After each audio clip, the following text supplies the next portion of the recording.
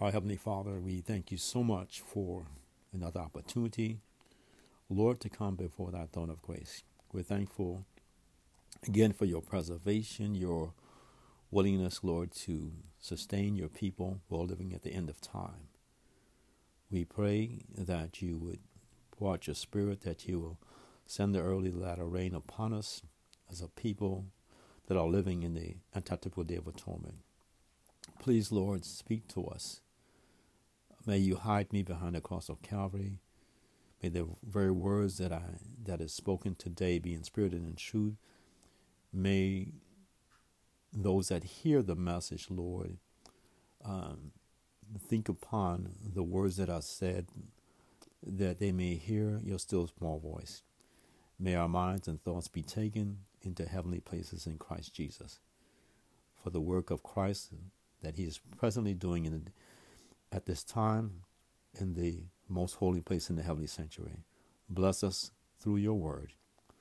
Speak to us, O Lord, in Jesus' name. We pray. Amen. Again, I'd like to thank those that will hear the message for joining us today. And this message is coming to awaken us, those of us who are believers, to the nearness of Christ's coming. And I'd like to start this message is for the called and the chosen. Again, this message is the called and the chosen. I'll begin this study in the Word of God in Isaiah chapter 55, verse 10 and 11. Thus saith the Lord in Isaiah 55, verse 10 and 11, For as the rain cometh down, and the snow from heaven, and returneth not thither, but watereth the earth, and maketh it bring forth and bud, that it may give seed to the sower, and bread to the eater. So shall my word be that goeth forth out of my mouth. It shall not return unto me void, but it shall accomplish that which I please, and it shall prosper in the thing whereto I sent it.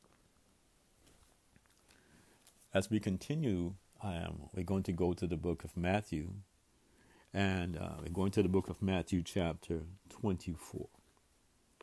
So as we continue in this study this morning, we're going to the book of Matthew 24, and we will begin in verse 5. Matthew 24, and we're beginning in verse 5 as we continue this study. Thus saith the Lord in Matthew 24, verse 5, For many shall come in my name, saying, I am Christ, and shall deceive many. And I'll go to Matthew 24, verse 11. And many false prophets shall rise and shall deceive many. And now I'll go to the book of 1 Peter, chapter 4. 1 Peter in the New Testament scriptures, in the book of 1 Peter, chapter 4.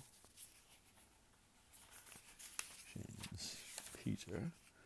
1 Peter chapter 4, and we're going to verse 12. 1 Peter chapter 4, and we are continuing in verse 12.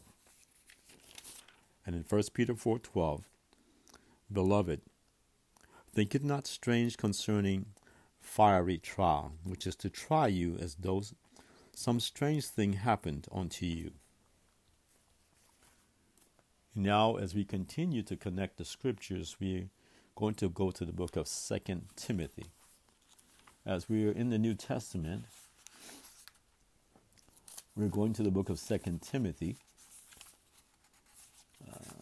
2 Timothy. 2 Timothy, and we're looking at chapter 3, and we're going to the 2 Timothy 3, and we're looking at verse 1. And as we study it, says, 2 Timothy 3, we'll be reading verse 1 and verse 2, and verse 3 and 4 and 5 through 6. 2 Timothy 3, verse 1 through 6. This know also, that in the last days perilous times shall come.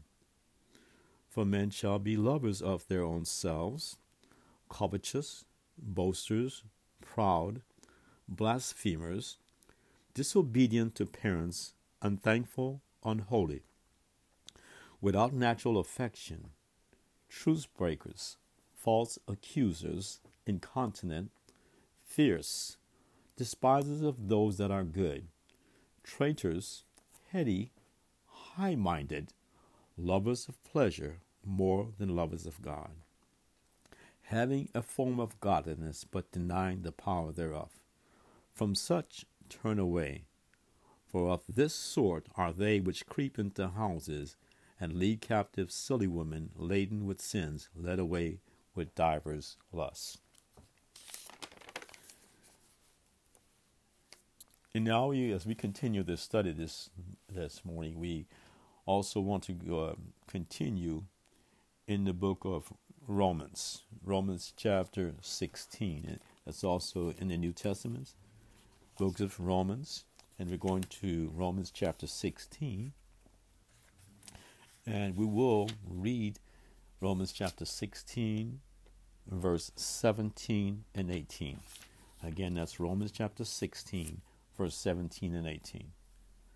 Now I beseech you, brethren, mark them which cause divisions and offenses contrary to the doctrine which ye have learned, and avoid them.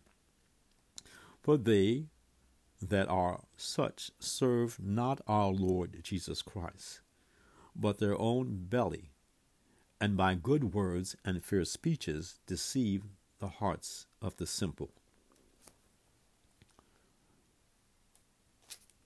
And as we continue the study, we're going to go to the book of Matthew chapter 24.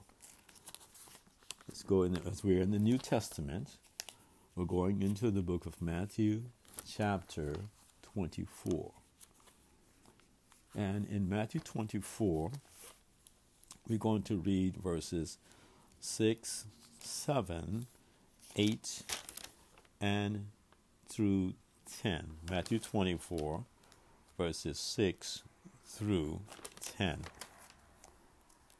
Matthew 24 in verse 6. And ye shall hear of wars, and rumors of wars. See that ye be not troubled, for all these things must come to pass, but the end is not yet. For nation shall rise against nation, and kingdom against kingdom. And there shall be famines, and pestilences, and earthquakes in divers places. All these are the beginning of sorrows. Then shall they deliver you up to be afflicted, and shall kill you, and ye shall be hated of all nations for my name's sake. And then shall many be offended, and shall betray one another, and shall hate one another. Verse 10, and verse 11. And many false prophets shall rise and shall deceive many. And because of iniquity shall abound, the love of many shall wax cold. But he that shall endure unto the end shall be saved. And this gospel of the kingdom shall be preached in all the world for a witness unto all the nations, and then shall the end come. We continued in Matthew 24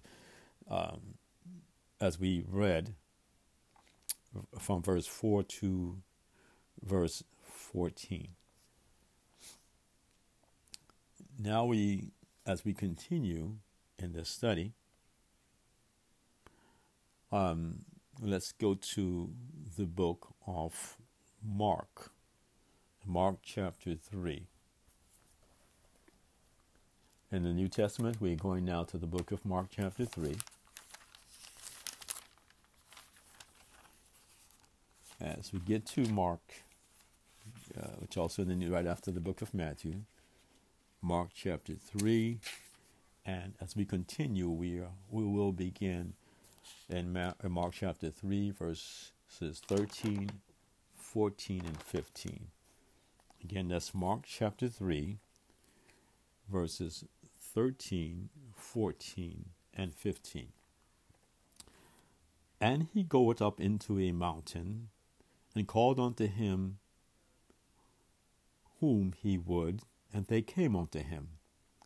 And he ordained 12, that they should be with him, and that he might send them forth to preach, and to have power to heal sicknesses, and to cast out devils.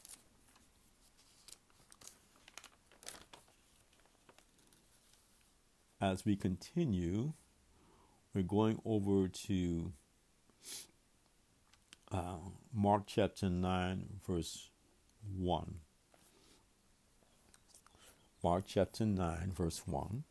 Mark, we continue, chapter 9, and verse 1. And he said unto them, Verily I say unto you, that there shall be some of them that stand here, which shall not taste of death, till they have seen the kingdom of God come with power. As we continue, we would like to go to the book also of, we're going to return to the book of Matthew 26. Matthew chapter 26.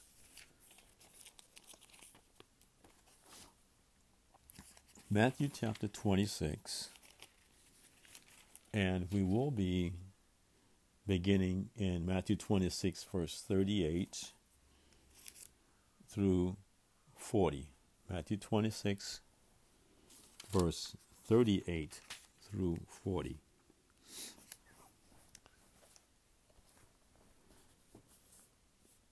Then said he unto them, My soul is exceeding sorrowful, even unto death. Tarry ye here, and watch with me. And he went a little farther, and fell on his face, and prayed, saying, O my Father, if it be possible, let this cup pass from me. Nevertheless, not as I will, but as thou wilt. And he cometh unto the disciples, and findeth them asleep, and saith unto Peter, What? Could ye not watch with me 1 hour? Watch and pray that ye enter not into temptation. The spirit indeed is willing, but the flesh is weak.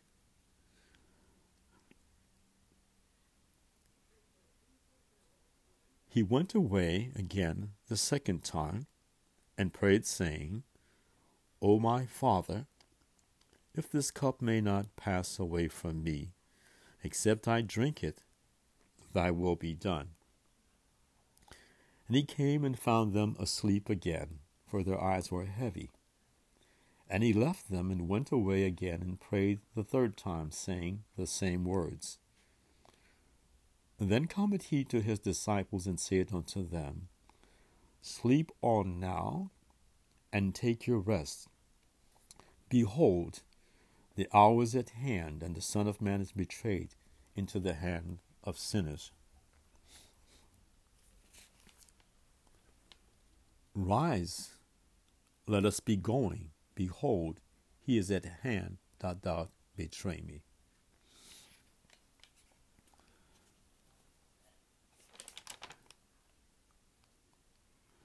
As we continue, we want to go back to verses 24 and 25. Matthew 26, verses 44 and 45.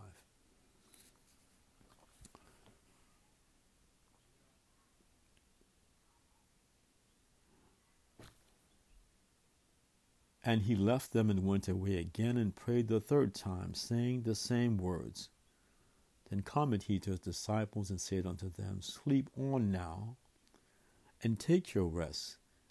Behold, the hour is at hand, and the Son of Man is betrayed into the hands of sinners.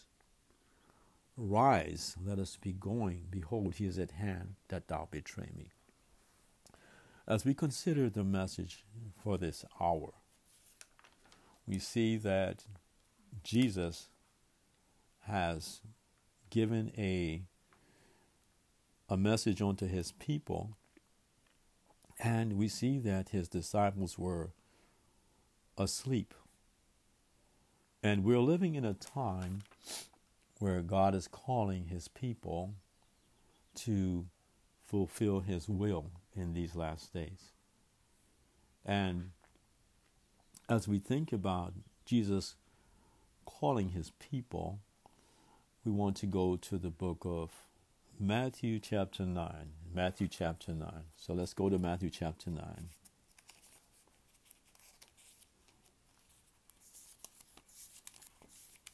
In the midst of this, all the things that are happening in the earth, God has a special calling upon his people.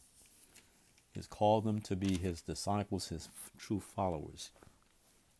So we're going to go to Matthew chapter 9, and we are going to verse 35. Matthew 9, verse 35 through 38. Matthew 9, beginning in verse 35.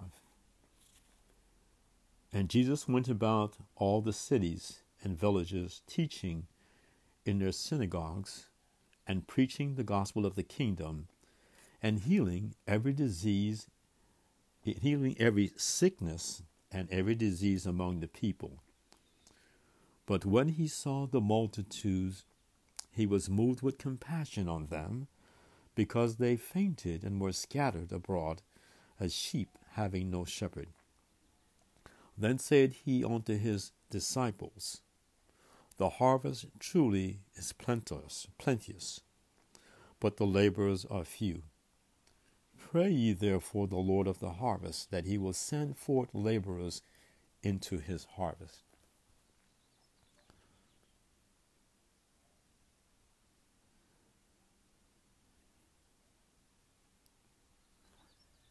Let's go to the book of Matthew chapter 10 as we continue. Matthew chapter 10, verse 1. And when he had called unto him his 12 disciples, he gave them power against unclean spirits to cast them out, and to heal all manner of sickness and all manner of disease. And let's go over to, as we continue, let's go to Mark chapter 3:13 as we connect the scriptures line upon line and precept upon precept. Mark chapter 3, and we're going to verse 13, 14, and 15. Mark chapter 3, beginning in verse 13. We're going down to verse 15. And he goeth up into a mountain, and calleth unto him whom he would.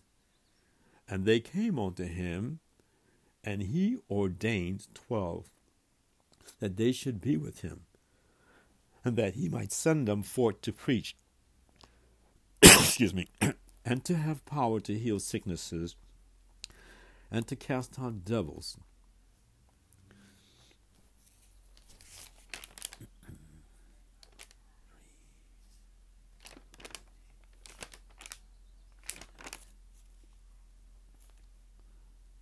Mark chapter 9, verse 1. Mark chapter 9, verse 1. As we go over to the book of Mark chapter 9, verse 1. And he said unto them, Verily I say unto you that there be some of them that stand here, which shall not taste death shall not taste of death till they have seen the kingdom of God come with power. Let us pray. O most kind, beloved Heavenly Father, we come before thy throne of grace. Lord, we are praying for those that would hear the word this day, that they would receive the gospel of Jesus Christ. And as the world is astir, there are rumors of wars, there are different type of events that are going on in the earth, all different type of controversies. But amidst the controversy and amidst the things that are experienced in the lives of the humanity upon the earth, Lord, you are sending forth a message.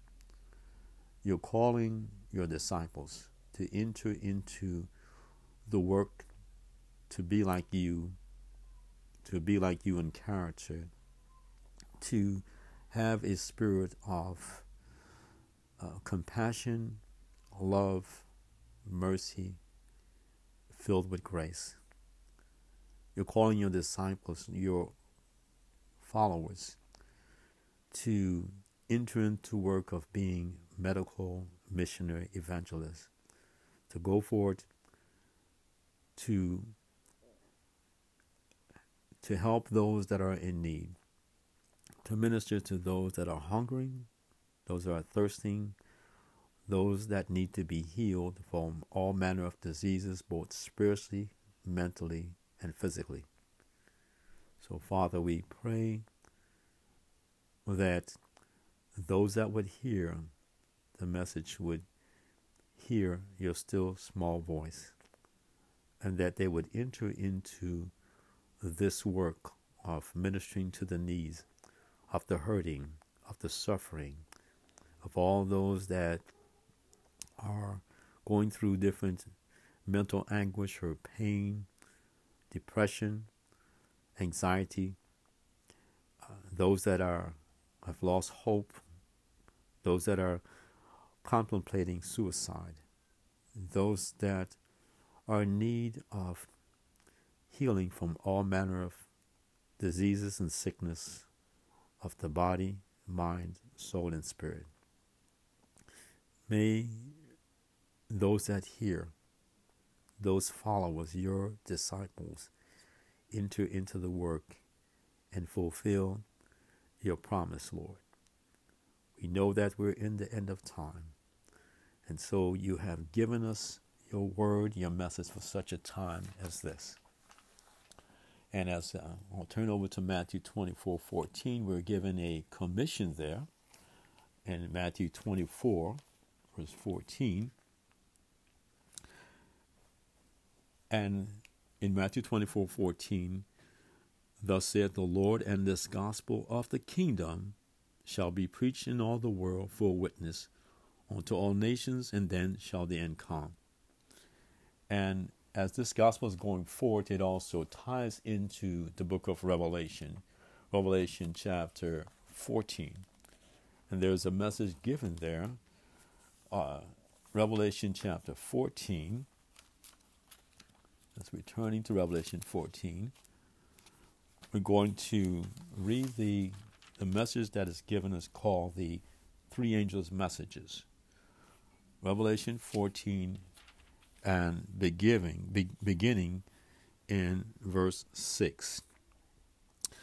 And I saw another angel fly in the midst of heaven, having the everlasting gospel to preach unto them that dwell on the earth, and to every nation, kindred and tongue and people, saying with a loud voice, Fear God, and give glory to him, for the hour of his judgment is come. And worship him that made heaven and earth, and the sea, and the fountains of waters.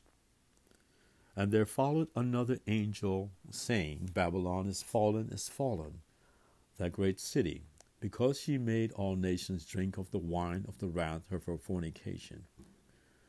And the third angel followed them, saying with a loud voice, If any man worship the beast and his image, and receive his mark in his forehead or in his hand, the same shall drink of the wine of the wrath of God, which is poured out without mixture into the cup of his indignation. And he shall be tormented with fire and brimstone in the presence of the holy angels and in the presence of the Lamb. And the smoke of their torment ascended up forever and ever, and they have no rest day nor night, who worship the beast and his image, and whosoever receiveth the mark of his name. Here is the patience of the saints, and here are they that keep the commandments of God and the faith of Jesus.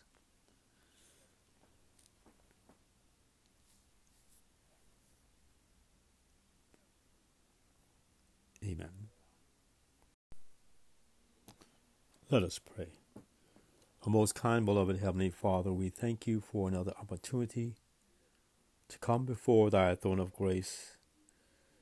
And Lord, we are thankful for the blessings of another day, the blessings, Lord, that you have preserved our lives, have kept us, Lord, and sustained us, and have allowed us to have another day that we have the breath of life in our bodies, another day that we can praise you and can look to the heavenly sanctuary as you're interceding on our behalf in the heavenly sanctuary as our high priest.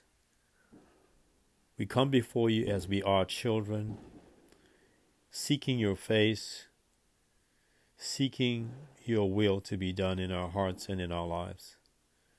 We pray, Father, for an experience tonight in your word, to understand more so your character, and to be partakers of a divine nature. So, Father, we ask that you would be with us tonight in a special way. I ask, Lord, that you would hide me behind the cross of Calvary, or that you would pour out your Spirit, or that you would create in us clean hearts and a right spirit, renew our minds and our hearts. Allow us to have the needed experience in this antithetical day of atonement, and prepare us, O Lord, through your word tonight, to be closer to thee, to have a renewed experience, and to have an experience that will give us what is needed, Lord, to fulfill your will. May your word become life in us. Let this word that will be given tonight renew our hearts, cleanse our souls, purify our minds, and Lord, live in us, is our prayer in Jesus' name. Amen. Tonight's message, as we are looking at the message tonight, the title of the message tonight is Blessed Are the Meek, for they shall inherit the earth. There's one word that we read out of Webster's dictionary. That word is called acquiesce, and that's ACQUIESCE. Acquiesce, which is to accept, agree, or allow to allow something to happen by staying silent, or by not arguing. And this is a very important word. And we see this is a character trait that is considered worthy, because it allows us to see that we have to be willing to not be moved, not to be pushed, not to, when coming in contact with someone who may have a spirit of cantankerousness, a spirit that is pushing us to respond in a negative way to become angry. So this is something that we have a great need of. To be able again to accept, agree, or allow something to happen by staying silent or by not arguing. Now, another word that ties in with the message tonight is the word meek. And we have probably remember reading about the meek, and one of the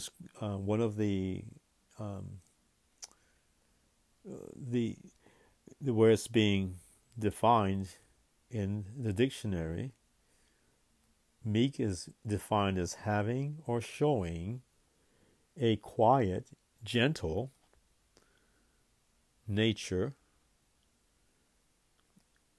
The meek are enduring, someone who is willing to endure injury with patience. Again, having a showing, a quiet, gentle, not designed to contend, or being patient and without resentment. Now, where we will see this character trait shown is in, many of us may remember the experience of Moses. In the book of Numbers, chapter 12, verse 3, the word of the Lord says, "Now the man Moses was very meek above all the men which were upon all the face of the earth." In Matthew 11:28, it also reads, "Come unto me, all ye that labor and are heavy laden, and I will give thee rest." Matthew 11, verse 29 also says, "Take my yoke upon you, and learn of me, for I am meek and lowly in heart, and ye shall find rest unto your souls." And as we continue in Matthew 11, continuing in verse 30, "For my yoke is easy, and my burden is light." As we continue this study, we will go into the book of Jeremiah, chapter 6, verse 16. And in the book of Jeremiah, chapter 6, verse 16, "Thus saith the Lord, stand ye in the ways, and see, and ask for the old paths, where is the good way, and walk therein, and ye shall find rest for your souls." But they said, "We will not walk therein." And now we will go over to the book of Psalms, Psalms chapter 25. And we will be reading Psalms chapter 25, verses 6, 7, 8, 9, 10, 11, 12 through 14. Beginning again in Psalm chapter 25, beginning in verse 6. "Remember, O Lord, thy tender mercies, and thy loving kindnesses, for they have been ever of old. Remember not the sins of my youth, nor my transgressions. According to thy mercy, remember thou me for thy goodness' sake, O Lord. Good and upright is the Lord, therefore will he teach sinners in the way. The meek will he guide in judgment, and the meek will he teach his way." As we continue, Psalms 25 and verse 10. "All the paths of the Lord are mercy and truth unto such as keep his covenant and his testimonies. For thy name's sake, O Lord, pardon mine iniquity, for it is great. What man is he that feareth the Lord? Him shall he teach in the way that he shall choose. His soul shall dwell at ease, and his seed shall inherit the earth. The secret of the Lord is with them that fear him, and he will show them his covenant. Matthew 25, verse 14. Now we will go to the book of Matthew 11. Matthew 11, verse 29. Take my yoke upon you, and learn of me, for I am meek and lowly in heart, and ye shall find rest unto your souls.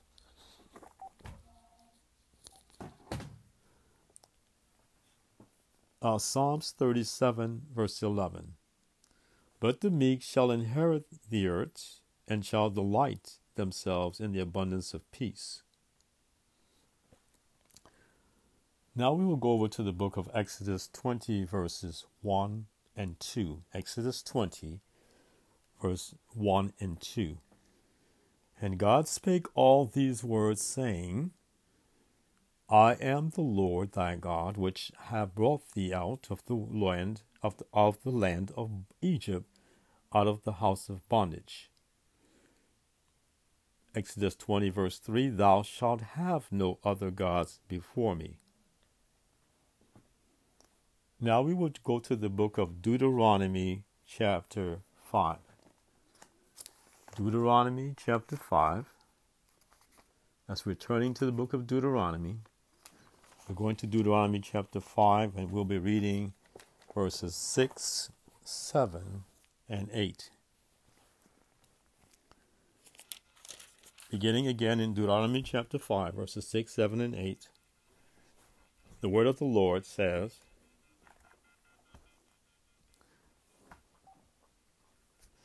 I am the Lord thy God, which brought thee out of the land of Egypt, from the house of bondage.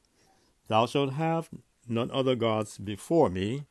Thou shalt not make any graven image or any likeness of anything that is in the heaven above, or that is in the earth beneath, or that is in the waters beneath the earth.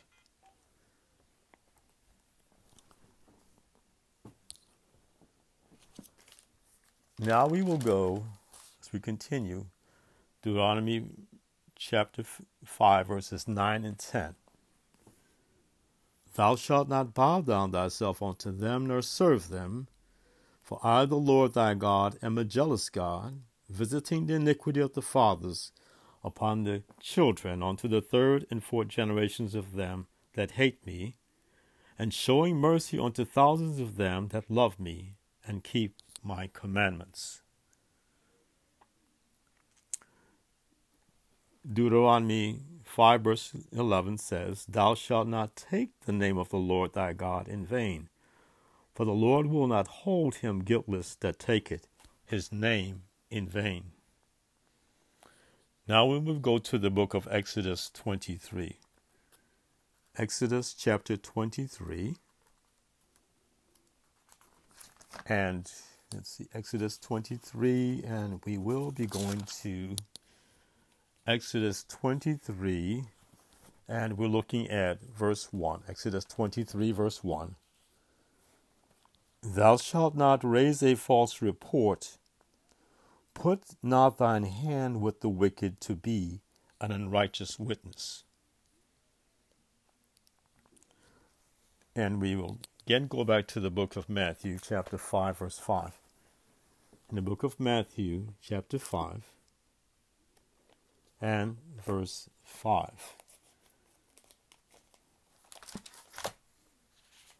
The book of Matthew, chapter 5, we're reading in verse 5. And the word of the Lord says, Blessed are the meek, for they shall inherit the earth. And now I will go to the book of Sons and daughters of God. Sons and daughters of God. And this is page 82. And this is, again, we're continuing speaking on the topic of meekness. The meek shall inherit the earth.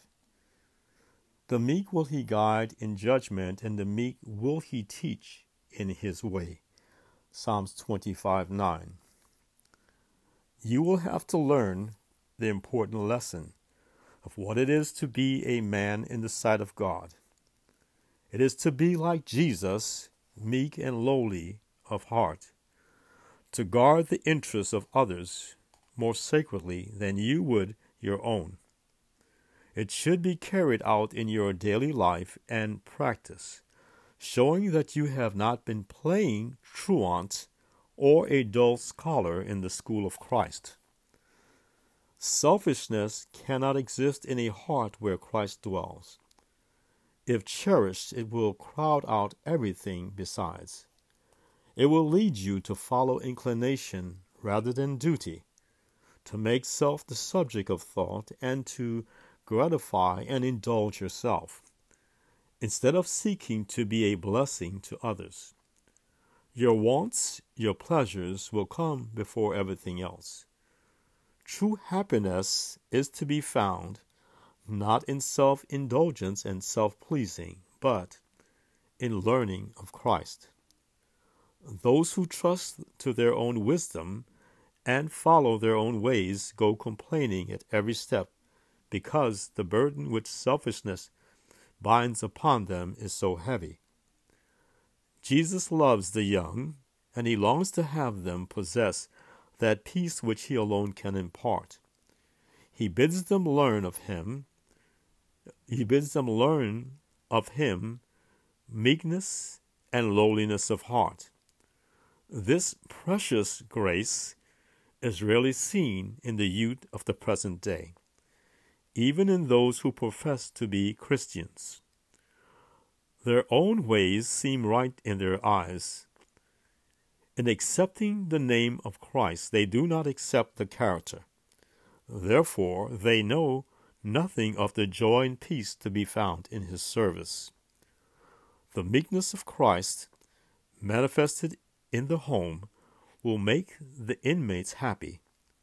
It provokes no quarrel, gives back no angry answer, but soothes the irritated temper and diffuses a gentleness that is felt by all within its charmed circle. Wherever cherished, it makes the families of earth a part of the one great family above. Let us pray. O most kind, beloved Heavenly Father, we're thankful for your word, for the message that you've given us tonight.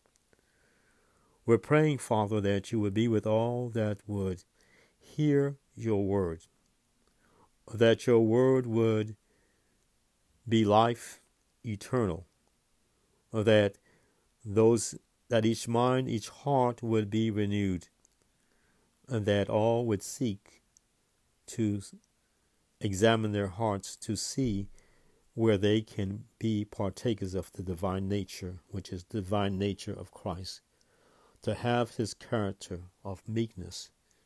Lord, bless your people. Allow them to have the necessary experience in this time, in this antithetical day of atonement, is our prayer. In Jesus' name, amen.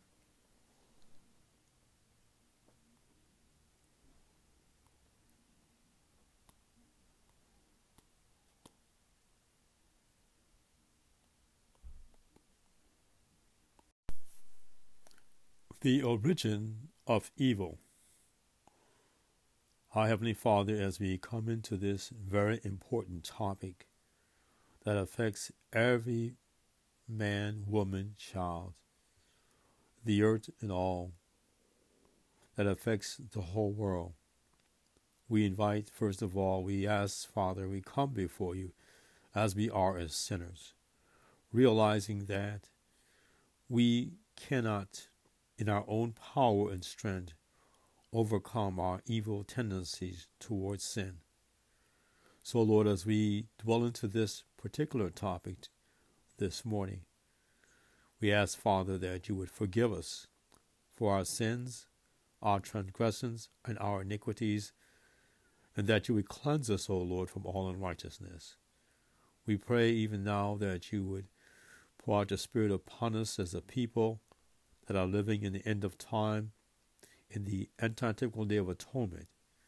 And as our high priest, our Lord and Savior Jesus Christ, is interceding on our behalf in the most heavenly and most holy place in the heavenly sanctuary, we send our petitions up to the throne of grace, because you said, come boldly to the throne of grace, that ye may receive mercy and help in time of need.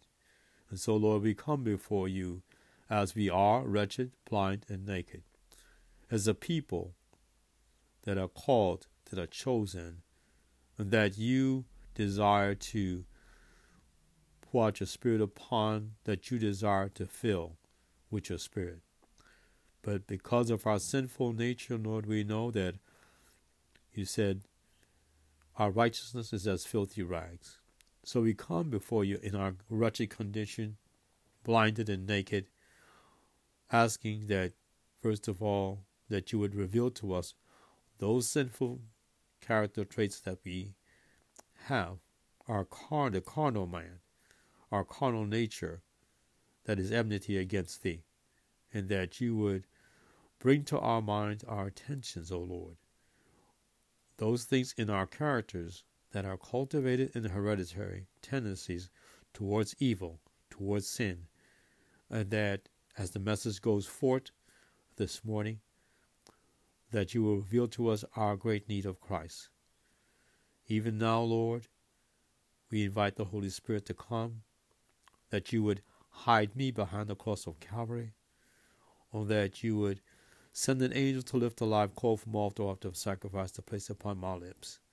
We pray for your word, your message this morning, that it would be in spirit and in truth, and that, again, we ask that you would hide me behind the cross of Calvary, and that your word would come forth with power, and that your people would hear your still voice, small voice, and that the word would have power to convert every heart. Lord, we ask that you would cleanse every heart, renew our minds, restore in us a right spirit, and Lord, save us in your kingdom is our prayer. In Jesus' name, amen. Again, I'd like to welcome all of those that are coming on the line and those that would hear this particular message at the end of time. Brothers and sisters, we're truly living at the end of time, what the Bible would call the last days. And so as we dwell upon this very important topic, and this topic is, the name of the title of this is The Origin of Evil. To many minds, the origin of sin and the reason for its existence are a source of great perplexity. They see the work of evil with its terrible results of woe and desolation, and they question how all this can exist under the sovereignty of one who is infinite in wisdom, as in power and in love. Here is a mystery of which they find no explanation, and in their uncertainty and doubt they are blinded to truths plainly revealed in God's word and essential to salvation. There are those who in their inquiries concerning the existence of sin endeavor to search into that which God has never revealed. Hence, they find no solution of their difficulties, and such as are actuated by a disposition to doubt and cavil seize upon this as an excuse for rejecting the words of Holy Writ. Others, however, fail of a satisfactory understanding of the great problem of evil. From the fact that tradition and misinterpretation have obscured the teaching of the Bible concerning the character of God, the nature of his government, and the principles of his dealing with sin. It is impossible to explain the origin of sin so as to give a reason for its existence. Yet enough may be understood concerning both the origin and the final disposition of sin to make fully manifest the justice and benevolence of God in all his dealings with evil. Nothing is more plainly taught in Scripture than that God was in no wise responsible for the entrance of sin, that there was no arbitrary withdrawal of divine grace, no deficiency in the divine government that gave occasion for the uprising of rebellion. Sin is an intruder, for whose presence no reason can be given. It is mysterious, unaccountable. To excuse it is to defend it. Could excuse for it be found, or cause be shown for its existence, it would cease to be sin. Our only definition of sin is that given in the Word of God. It is the transgression of the law. It is the outworking of a principle at war with the great law of love, which is the foundation of the divine government. Before the entrance of evil, there was peace and joy throughout the universe. All was in perfect harmony with the great Creator's will. Love for God was supreme. Love for one another impartial. Christ, the Word, the only begotten of God, was one with the eternal Father, one in nature, in character, and in purpose. The only being in all the universe that could enter into all the counsels and purposes of God. By Christ, the Father wrought in the creation of all heavenly beings. By him were all things created that are in heaven, whether they be thrones or dominions or principalities or powers. Colossians chapter 1, verse 16. And to Christ equally with the Father all heaven gave allegiance. The law of love being the foundation of the government of God, the happiness of all created beings depended upon their perfect accord with his great principles of righteousness. God desires from all his creatures the service of love, homage that springs from an intelligent appreciation of his character. He takes no pleasure in a forced allegiance, and to all he grants freedom of will, that they may render him voluntary service. But there was one that chose to pervert this freedom. Sin originated with him, who, next to Christ, had been most honored of God, and who stood highest in power and glory among the inhabitants of heaven. Before his fall, Lucifer was first of the covering cherubs, holy and undefiled. Thus saith the Lord God, Thou sealest up the sum full of wisdom and perfect in beauty. Thou hast been in Eden, the garden of God. Every precious stone was thy covering. Thou art the anointed cherub that covereth, and I have set thee so. Thou wast upon the holy mountain of God. Thou hast walked up and down in the midst of the stones of fire. Thou wast perfect in thy ways from the day that thou wast created, till iniquity was found in thee. Ezekiel 28:12-15.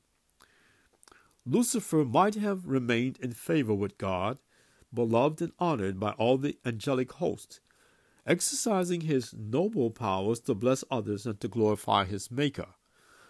But says the prophet, Thine heart was lifted up because of thy beauty, and thou hast corrupted thy wisdom by reason of thy brightness.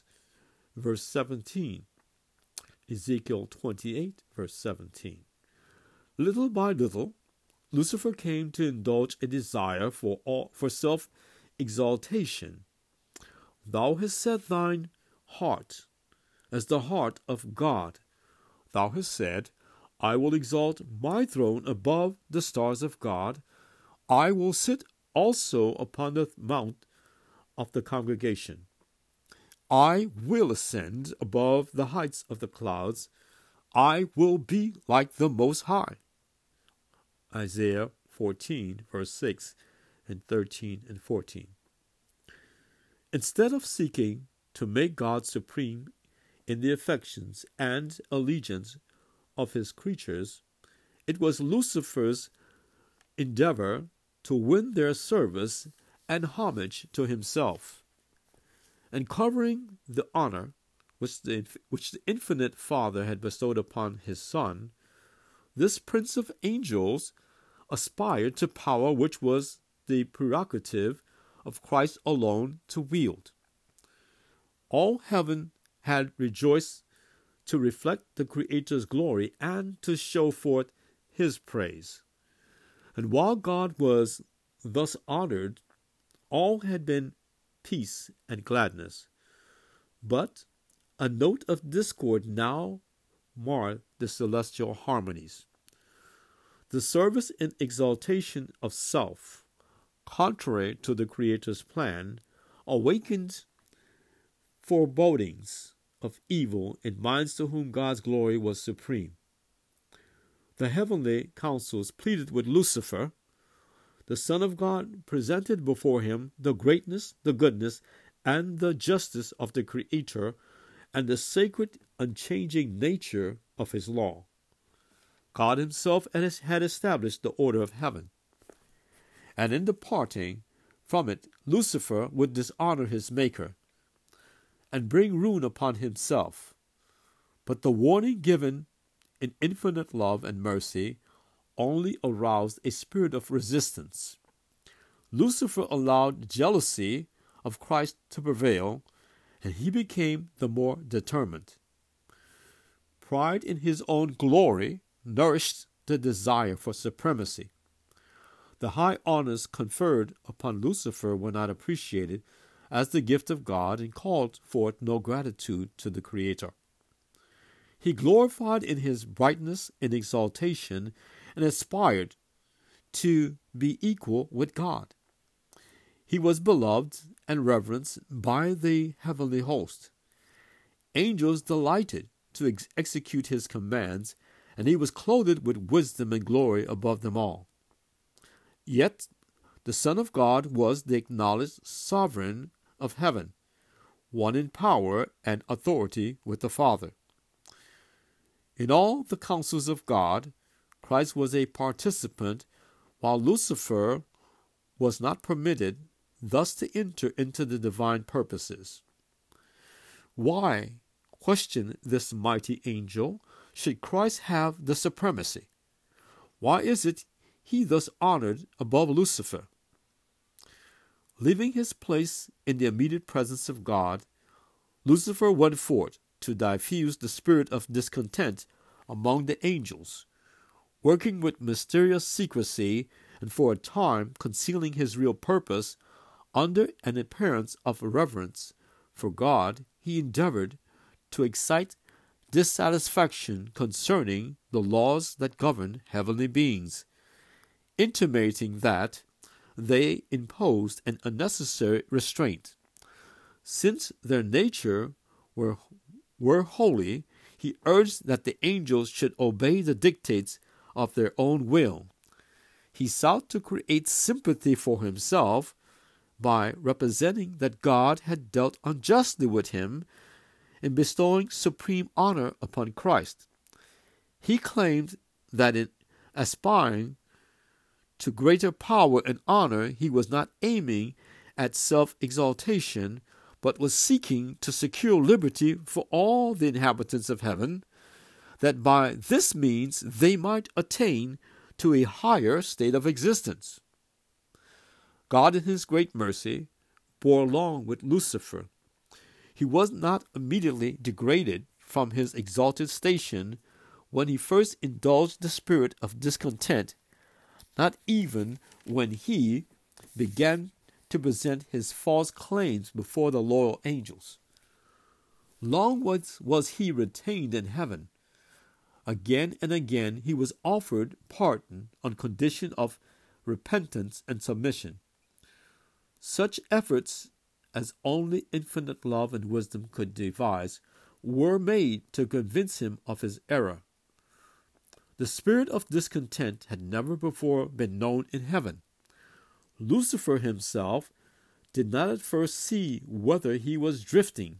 He did not understand the real nature of his feelings, but as his dissatisfaction was proved to be without cause, Lucifer was convinced that he was in the wrong, that the divine claims was just, and that he ought to acknowledge them as such before all heaven.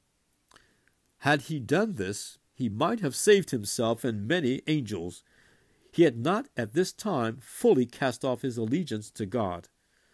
Though he had forsaken his position as the covering cherub, yet if he had been willing to return to God, acknowledging the Creator's wisdom, and satisfied to fill the place appointed him in God's great plan, he would have been reinstated in his office.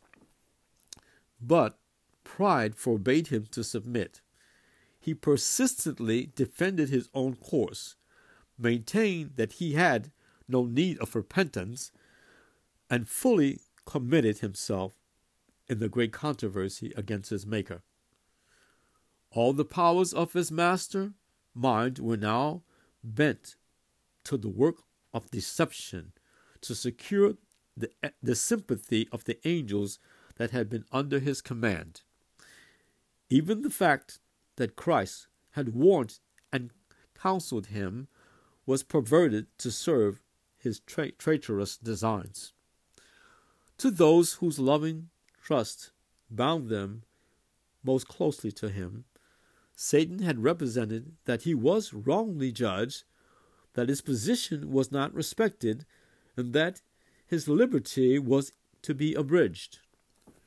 From misrepresentation of the words of Christ, he passed to prevarication and direct falsehood, accusing the Son of God of a design to humiliate him before the inhabitants of heaven.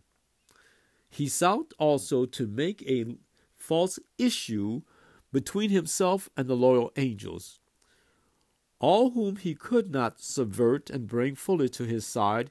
He accused of indifference to the interests of heavenly beings. The very work which he himself was doing he charged upon those who remained true to God. And to sustain his charge of God's injustice toward him, he resorted to misrepresentation of the words and acts of the Creator. It was his policy to perplex the angels with subtle arguments concerning the purposes of God. Everything that was simple he shrouded in mystery, and by artful perversion cast doubt upon the plainest statements of Jehovah. His high position in such close connection with the divine administration gave greater force to his representations, and many were induced to unite with him in rebellion against heaven's authority. God in his wisdom permitted Satan to carry forward his work until the spirit of disaffection ripened into active revolt. It was necessary for his plans to be fully developed that their true nature and tendency might be seen by all. Lucifer, as the anointed cherub, had been highly exalted. He was greatly loved by the heavenly beings, and his influence over them was strong. God's government included not only the inhabitants of heaven, but all the worlds that he had created. And Satan thought that if he could carry the angels of heaven with him in rebellion, he could carry also the other worlds. He had artfully presented his side of the question, employing sophistry and fraud to secure his objects. His power to deceive was very great, and by disguising himself in a cloak of falsehood, he had gained an advantage. Even the loyal angels could not fully discern his character or see to what his work was leading. Satan had been so highly honored, and all his acts were so clothed with mystery that it was difficult to disclose to the angels the true nature of his work. Until fully developed, sin would not appear the evil thing it was. Heretofore it had no place in the universe of God, and holy beings had no conception of its nature and malignity. They could not discern the terrible consequences that would result from setting aside the divine law. Satan had at first concealed his work under a specious profession of loyalty to God. He claimed to be seeking to promote the honor of God, the stability of his government, and the good of all the inhabitants of heaven.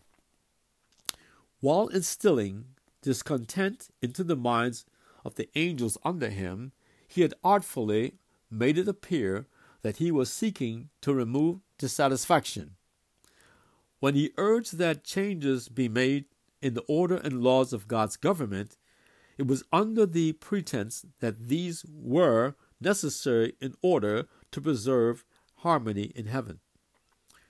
In his dealing with sin, God could employ only righteousness and truth. Satan could use what God could not: flattery and deceit. He had sought to falsify the word of God, and had misrepresented his plan of government before the angels, claiming that God was not just in laying laws and rules upon the inhabitants of heaven, or that in requiring submission and obedience from his creatures he was seeking merely the exaltation of himself. Therefore, it must be demonstrated before the inhabitants of heaven, as well of all the worlds, that God's government was just, his law perfect. Satan had made it appear that he himself was seeking to promote the good of the universe. The true character of the usurper and his real objects must be understood by all. He must have time to manifest himself by his wicked works.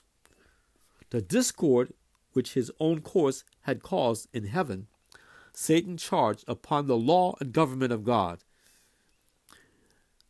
All evil he declared to be the result of the divine administration. He claimed that it was his own object to improve upon the statutes of Jehovah. Therefore, it was necessary that he should demonstrate the nature of his claims and show the working out of his proposed changes in the divine law. His own work must condemn him. Satan had claimed from the first that he was not in rebellion. The whole universe must see the deceiver unmasked.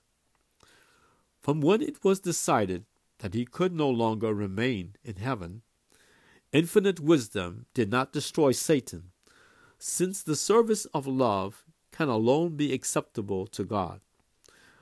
The allegiance of his creatures must rest upon a conviction of his justice and benevolence.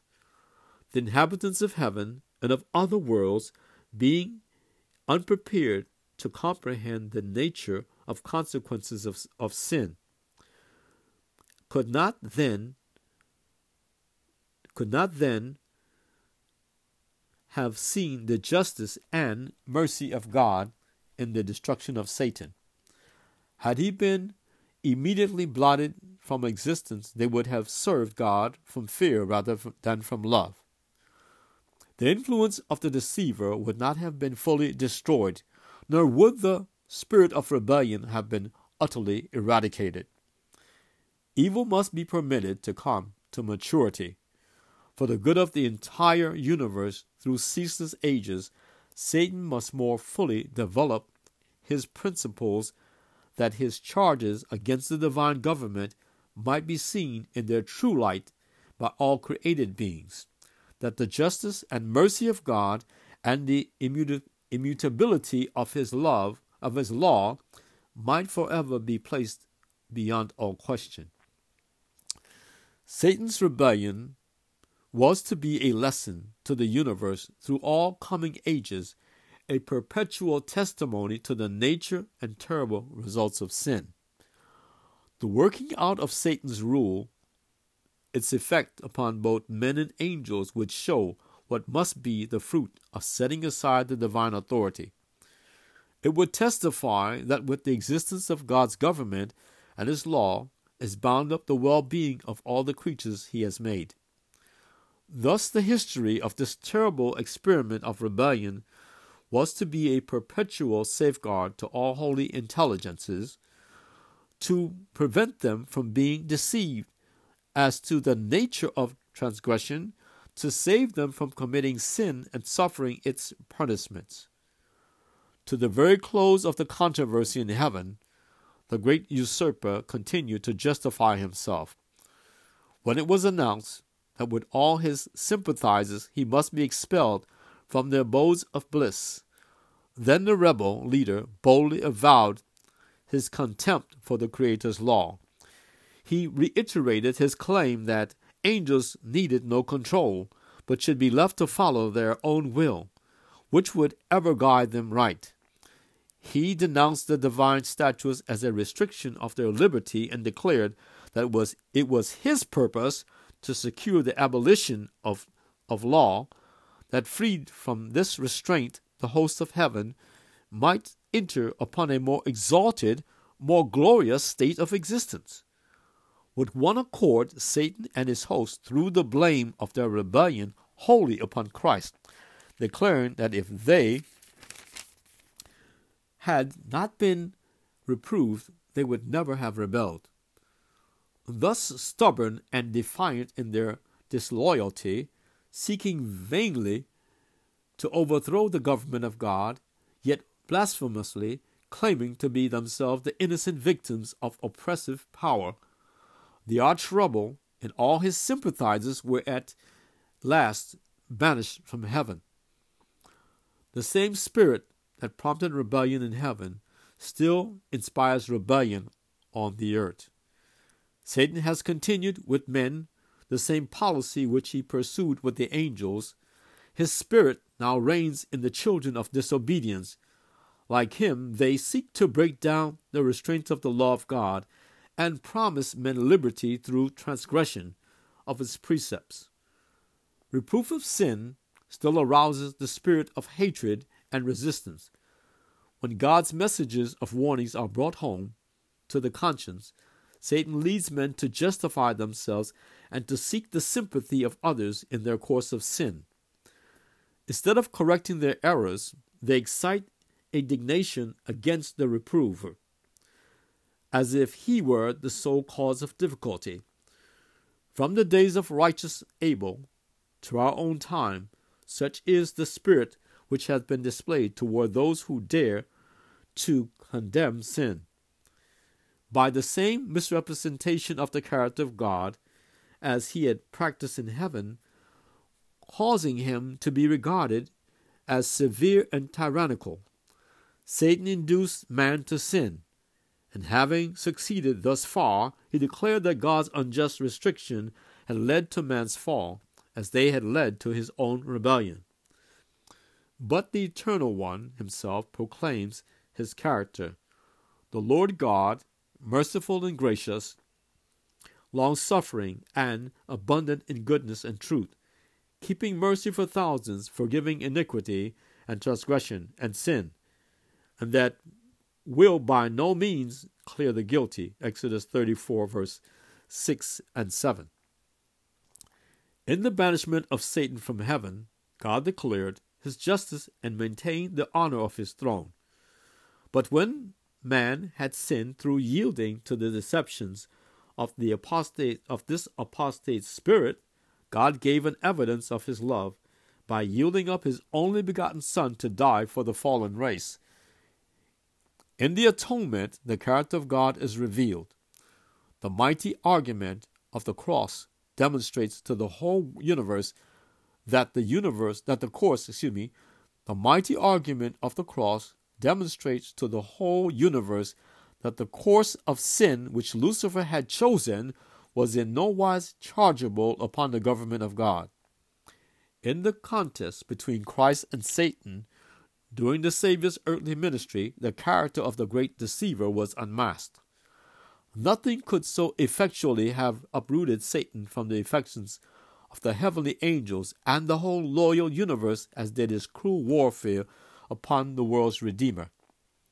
The daring blasphemy of his demand that Christ should pay him homage, his presumptuous boldness in bearing him to the mountain summit and the pinnacle of the temple, the malicious intent betrayed in urging him to cast himself down from the dizzy height, the unsleeping malice that hunted him from place to place, inspiring the hearts of priests and people to reject his love, and at the last to cry, "Crucify him! Crucify him!" All this excited the amazement and indignation of the universe. It was Satan that prompted the world's rejection of Christ. The prince of evil exerted all his power and cunning to destroy Jesus, for he saw that the Savior's mercy and love, his compassion and pitying tenderness were representing to the world the character of God. Satan contested every claim put forth by the Son of God and employed men as his agents to fill the Savior's life with suffering and sorrow. The sophistry and falsehood by which he had sought to hinder the work of Jesus, the hatred manifested through the children of disobedience, his cruel accusations against him whose life was one of unexampled goodness, all sprang from deep-seated revenge. The pent-up fires of envy and malice, hatred and revenge burst forth on Calvary against the Son of God, while all heaven gazed upon the scene in silent horror. When the great sacrifice had been consummated, Christ ascended on high, refusing the adoration of angels until he had presented the request, "I will that they also whom thou hast given me be with me where I am." John 17:24. Then, with inexpressible love and power, came forth the answer from the Father's throne. "Let all the angels of God worship him." Hebrews 1 verse 6. Not a stain rested upon Jesus. His humiliation ended, his sacrifice completed. There was given unto him a name that is above every name. Now the guilt of Satan stood forth without excuse. He had revealed his true character as a liar and a murderer. It was seen that the very same spirit with which he ruled the children of men who were under his power he would have manifested had he been permitted to control the inhabitants of heaven. He had claimed that the transgression of God's law would bring liberty and exaltation, but it was seen to result in bondage and degradation. Satan's lying charges against the divine character and government appeared in their true light. He had accused God of seeking merely the exaltation of himself and requiring submission and obedience from his creatures, and had declared that while the Creator exacted self-denial from all others, he himself practiced no self-denial from all others. He himself practiced no self-denial and made no sacrifice. Now it was seen that for the salvation of a fallen and sinful race, the ruler of the universe had made the greatest sacrifice which love could make. For God was in Christ reconciling the whole world unto himself. 2 Corinthians 5:19. It was seen also that while Lucifer had opened the door for the entrance of sin by his desire for honor and supremacy, Christ had, in order to destroy sin, humbled himself and become obedient unto death. God had manifested his abhorrence of the principles of rebellion. All heaven saw his justice revealed, both in the condemnation of Satan and in the redemption of man.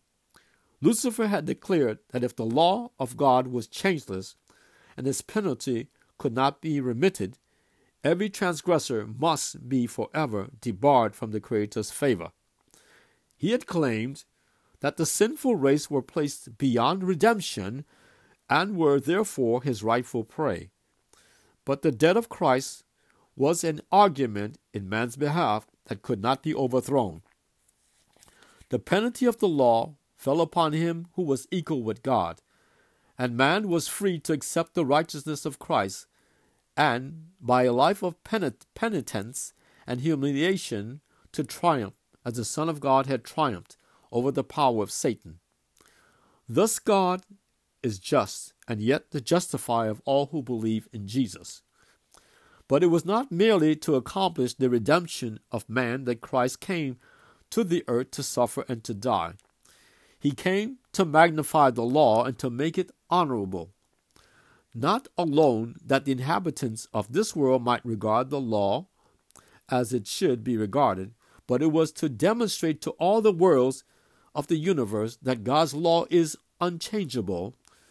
Could its claim have been set aside, then the Son of God need not have yielded up his life to atone for its transgression. The death of Christ proves it's immutable. And the sacrifice to which infinite love impelled the Father and the Son, that sinners might be redeemed, demonstrates to all the universe, what nothing less than this plan of atonement could have sufficed to do, that justice and mercy are the foundation of the law and government of God. In the final execution of the judgment, it will be seen that no cause for sin exists, when the judge of all the earth shall demand of Satan, "Why hast thou rebelled against me and robbed me of the subjects of my kingdom?" The originator of evil can render no excuse. Every mouth will be stopped, and all the hosts of rebellion will be speechless. The cross of Calvary, while it declares the law immutable, proclaims to the universe that the wages of sin is death. In the Savior's expiring cry, "It is finished," the death knell of Satan was rung. The great controversy which had been so long in progress was then decided, and the final eradication of evil was made certain. The Son of God passed through the portals of the tomb, that through death he might destroy him that had the power of death, that is, the devil. Hebrews 2, verse 14. Lucifer's desire for self-exaltation had led him to say, "I will exalt my throne above the stars of God. I will be like the Most High." God declares, "I will bring thee to ashes upon the earth, and never shalt thou be any more." Isaiah 14, verse 13 and 14. Ezekiel 28, verse 18 and 19. "When the day cometh that shall burn as an oven, all the proud, yea, and all that do wickedly shall be stubble. And the day that cometh shall burn them up, saith the Lord of hosts, that it shall leave them neither root nor branch." Malachi 4, verse 1. The whole universe will have become witnesses to the nature and results of sin, and its utter extermination, which in the beginning would have brought fear to angels and dishonor to God, will now vindicate his love and establish his honor before the universe of beings who delight to do his will and whose heart is his law. "Never will evil again be manifest," says the word of God. "Affliction shall not rise up the second time." Nahum 1, verse 9. The law of God, which Satan has reproached as the yoke of bondage, will be honored as the law of liberty. A tested and proved creation will never again be turned from allegiance to him whose character has been fully manifested before them as fathomless love and infinite wisdom. Let us pray. O most kind, beloved Heavenly Father, we are thankful, Lord, that you have given us the understanding of sin and the origin of evil. We pray, Father, for all that would listen to the message, all that would hear this very important message, for it is the message for this time. It is the present truth for this time and that all need to come to an understanding of the origin of sin and the root of the sin and the originator of the sin that has caused all type of malice and hatred and envy and evil, and even has caused death upon the earth, has brought disease and sickness of all type of nature.